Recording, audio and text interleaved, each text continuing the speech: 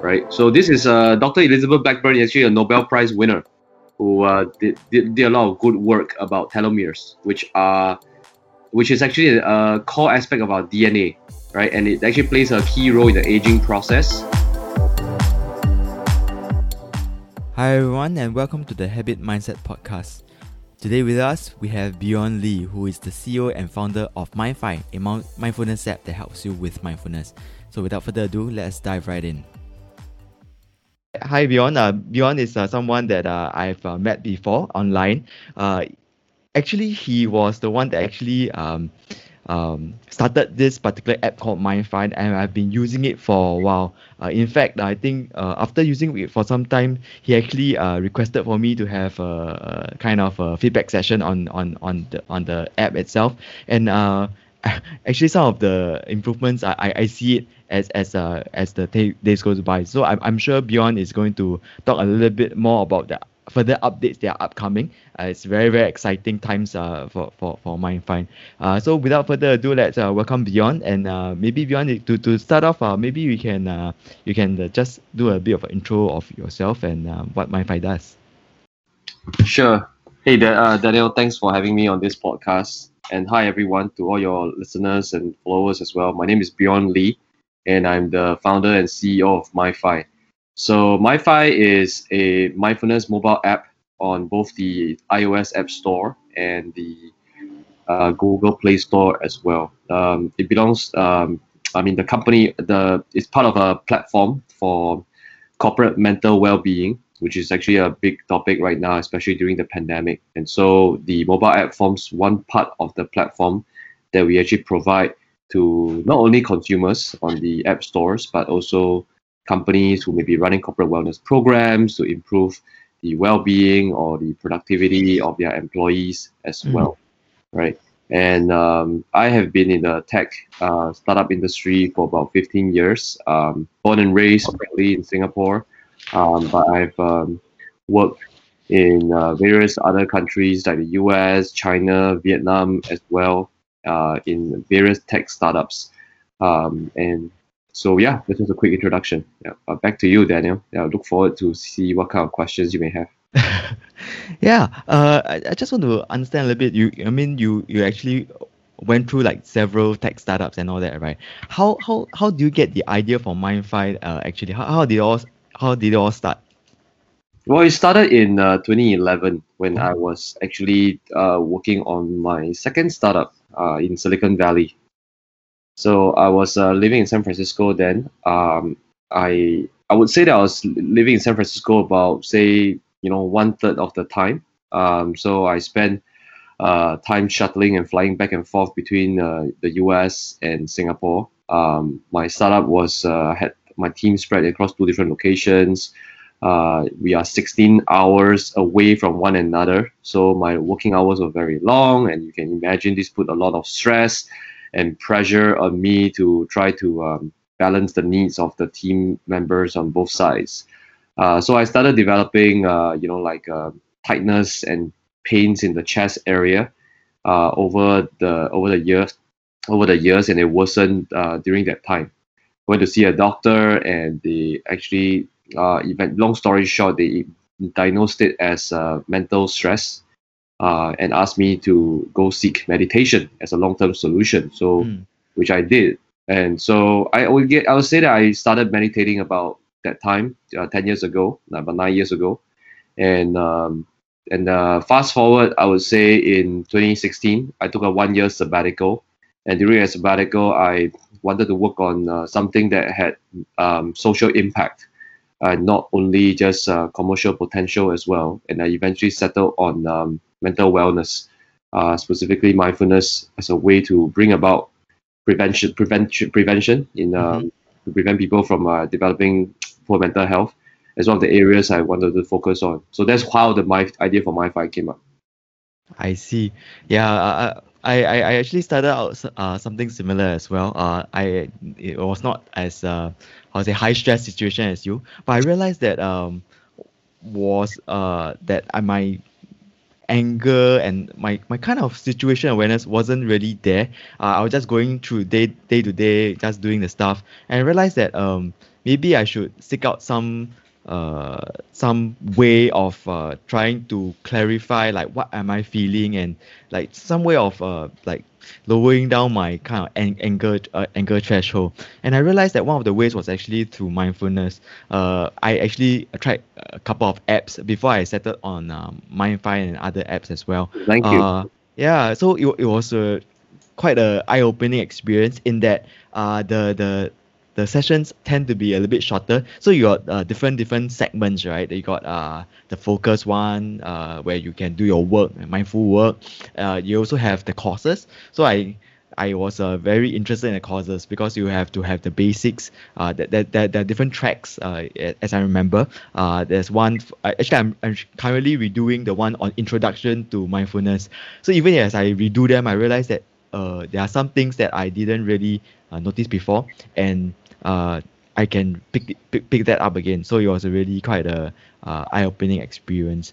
And the one thing that I really like is that it's short. So I tend to as a habit, right? I'll go out on the bus during my morning commute, and then I will start the app when I settle down on a seat. So usually I go to work pretty early, so I thankfully can find a seat. Nice. Yeah. So I'll just start the app, and it just takes around 10 minutes, and I'm Right, done for the right. day as well. Yeah. Yeah. So this particular routine of me getting out of the bus becomes like a prompt for me to start the mindfulness app. And from there I realized that as I go through the day, last time at work I seem to be more irritable. Small things tend to irritate me, but right now I see that there are certain things that I'm better able to control. I see my anger rising, and as such, I think my productivity tends to be a lot higher as well, because I don't spend time ruminating on the things that happened before. Yeah. So I really you know um, account most of it to mindfulness and your app as a starting point. Thank you. Thank you. I mean, like, it's funny that Yeah. you mentioned that you, use the app at the start of your commute because I Mm. actually meditate during my commute as well. Oh wow. Yeah, so I've got a 20-minute bus ride from my place to the office, and I picked that particular route because it's very nice to just be aware of my motion and of the bus, and have a very good start before I actually arrive in the office. Yeah, so it's good. Yeah. We have the same routine then. Yeah. And I think it's a kind of how to say, it's a routine where one particular action prompts another, and as such you tend to uh remember to do things rather Exactly. than if it's just a Hmm. certain time. Sometimes you leave the house a little bit later, or that's it, it's gone already. So if Yeah, you were to base exactly. it out of that, I think it's Yeah, a yeah. more sustainable way of sustaining something a routine like meditation. Yeah. Totally. So Yeah. Go mm. ahead. Yeah. So having started meditation, I realized that one of the challenges I felt um uh maybe in my mind basically was I'm a Christian, right? And sometimes meditation tends to be associated with this more towards the Buddhist kind of how to say realm, where yeah. So at least in my mind, do you have any thoughts on that? Well, I mean, you can be right that when people think about meditation, Mm, they can seem to associate it with Buddhism. Buddhism does have, some aspect of meditation. yeah. Maybe broadly speaking, you could say that it is a type of contemplative practice, Mm, right? But similarly, I think when you look at the other religions, they all have some form of contemplative practice as well, um, including but also not limited to your religion, Christianity, right? yes. But similarly, I think when you look at Islam and some other religions, they some form of contemplative practice. Um, the for me personally, I am agnostic. Religiously, I'm agnostic, right? Mm, So where the reason why I picked up meditation was because of the science in it and how the medical professionals, healthcare researchers, and the scientific community have taken in mindfulness, right? And stress tested in a good way. Tested some of the benefits of mindfulness in reducing stress, in treating anxiety symptoms, and as well, whether it's alleviating depression. Mm. There's a lot of research as well into how it helps with emotional mood regulation and so on and so forth, right? So the thing here is that we just have to be circumspect sometimes and understand that sure, I think if you dig deep, you will find that it can be associated with Buddhism. But if you dig deep, you can find that it's associated with some other religion as well. Mm. Um, for me, I just take it at the fact I'm a man of science, and so when I look at the my practice, I do it because I realize that it has real results, right? Quantitatively proven that it will benefit our mind or our brain health. Yeah, and I completely agree with that. Yeah, so you mentioned that there are some improvements that you experience after you meditate, right? Can you share like some of them? One thing is becoming less impatient, Mm. Yeah, yeah, right? I mean, I think you mentioned something about managing your anger threshold, and I would say I have something similar as well, yeah. right? It's the anger management. I think I tend to get impatient. Deadlines, managing teams around the world, and I think I do tend to put a lot of pressure on myself, and I think everybody does kind of put a lot of pressure on yourself as well. When your expectations in your mind does not match the reality, it does create some Mm. form of a misalignment, right, in terms of your mood and how you do after that.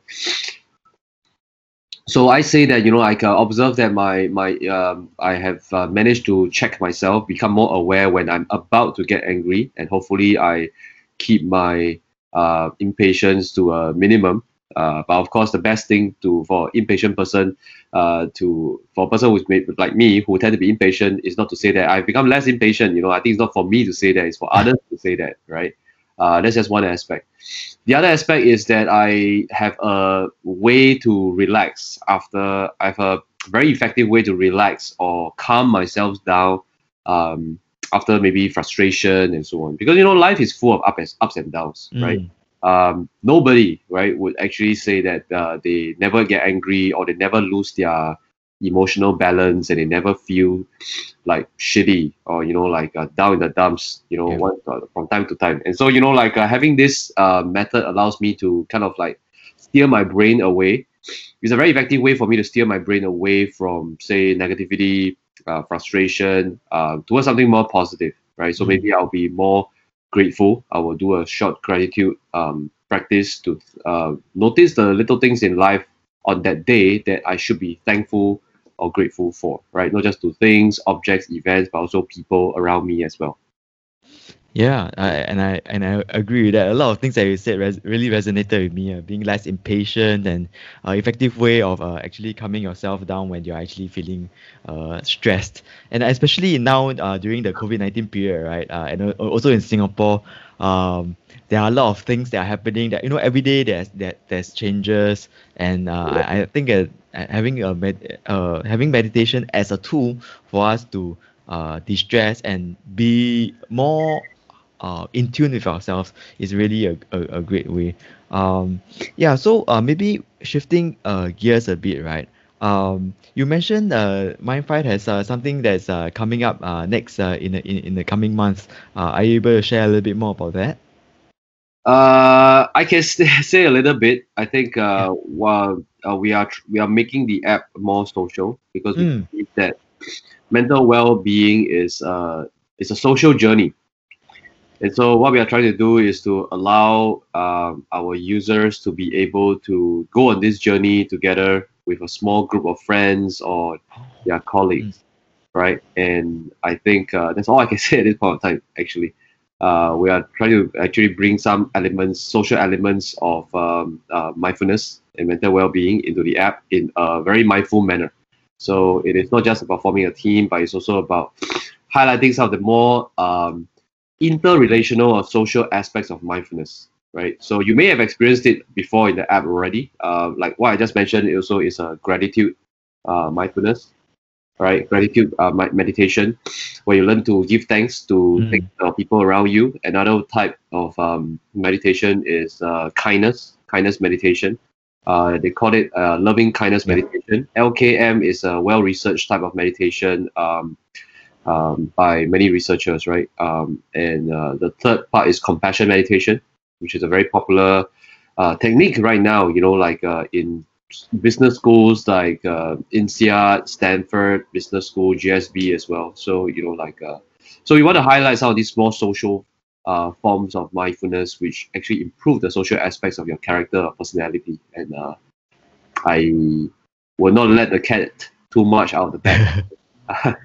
Sure, sure. Yeah, yeah. It all sounds very exciting. And even in the previous few months, I already see some changes in the app already. Yeah, so I guess it's like a lead up to whatever you guys are doing, and you guys are really doing good work. So Thank you. appreciate Thank you. appreciate the update. Still more to do. Yeah.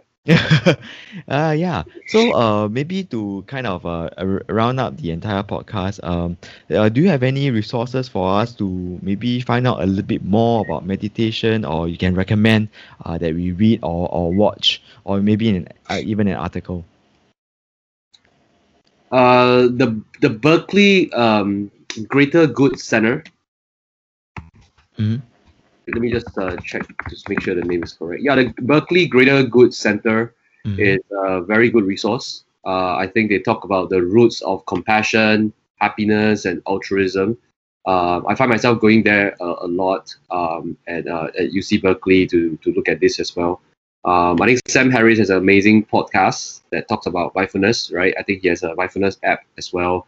Um, for me, I mean, like I also, you know, like check out other resources, websites, apps as well to you know, kind of like make sure that I broaden it. And for my users as well, you know, like I understand that everybody has different styles, so they, Mm. you know, feel free to go check that out. These two will be some of the resources for people who want something a bit more audio, or also, you know, like Greater Good Science Center, right? Greater Good Center from Berkeley. One thing I really like is Tim Ferriss' podcast, which talks about performance. Mm. Performance, you know, not just in your career, but also in your own lifestyle as well. So it takes a more productivity. It takes a more productivity-oriented view towards how you can improve your mental, yeah, fitness, right? Because I think a lot of us think about physical fitness and we go run, we do yoga, we go to the gym. But for me, I'm very passionate, interested about, the fitness of the mind. How can we make it? What are the weight exercises, the runs, the similar type of exercises you can do for your mind, right? So Yeah. that's what I spend a lot of time on as well. You know, like for example, you can think of the stamina exercise as the duration of your meditation. How long can you last, Endurance. Yeah. right? And then the strength, that's not exactly a direct relation, but you know, like there's compassion meditation, which you can use to, you know, make yourself more social, relate to others more socially, uh, Mm. right? How long you can maintain your attention is a focused attention meditation. But there's a lot to go on. Last but not least, I think by far the most important resource where I learned a lot is this book called Altered Traits. Altered Traits, right? Altered Traits is a book by two PhDs. One is by Professor Richard Davidson. I think he's at the University of Wisconsin. He's been doing research on mindfulness. Wow, I guess he's been doing for 20 to 30 over years already, Wow. right? I think it's an amazing story. I think he started by having a conversation with the Dalai Lama, right? Wow. And I guess this is why some people may think that there's a lot about Buddhism Mm-mm. related to it. So that he was asked by the Dalai Lama to go and investigate mindfulness from a scientific point of view. So he partnered with his friend, I think Daniel Goleman, who is famous for writing the book about emotional Emotional intelligence, intelligence. Yep. right?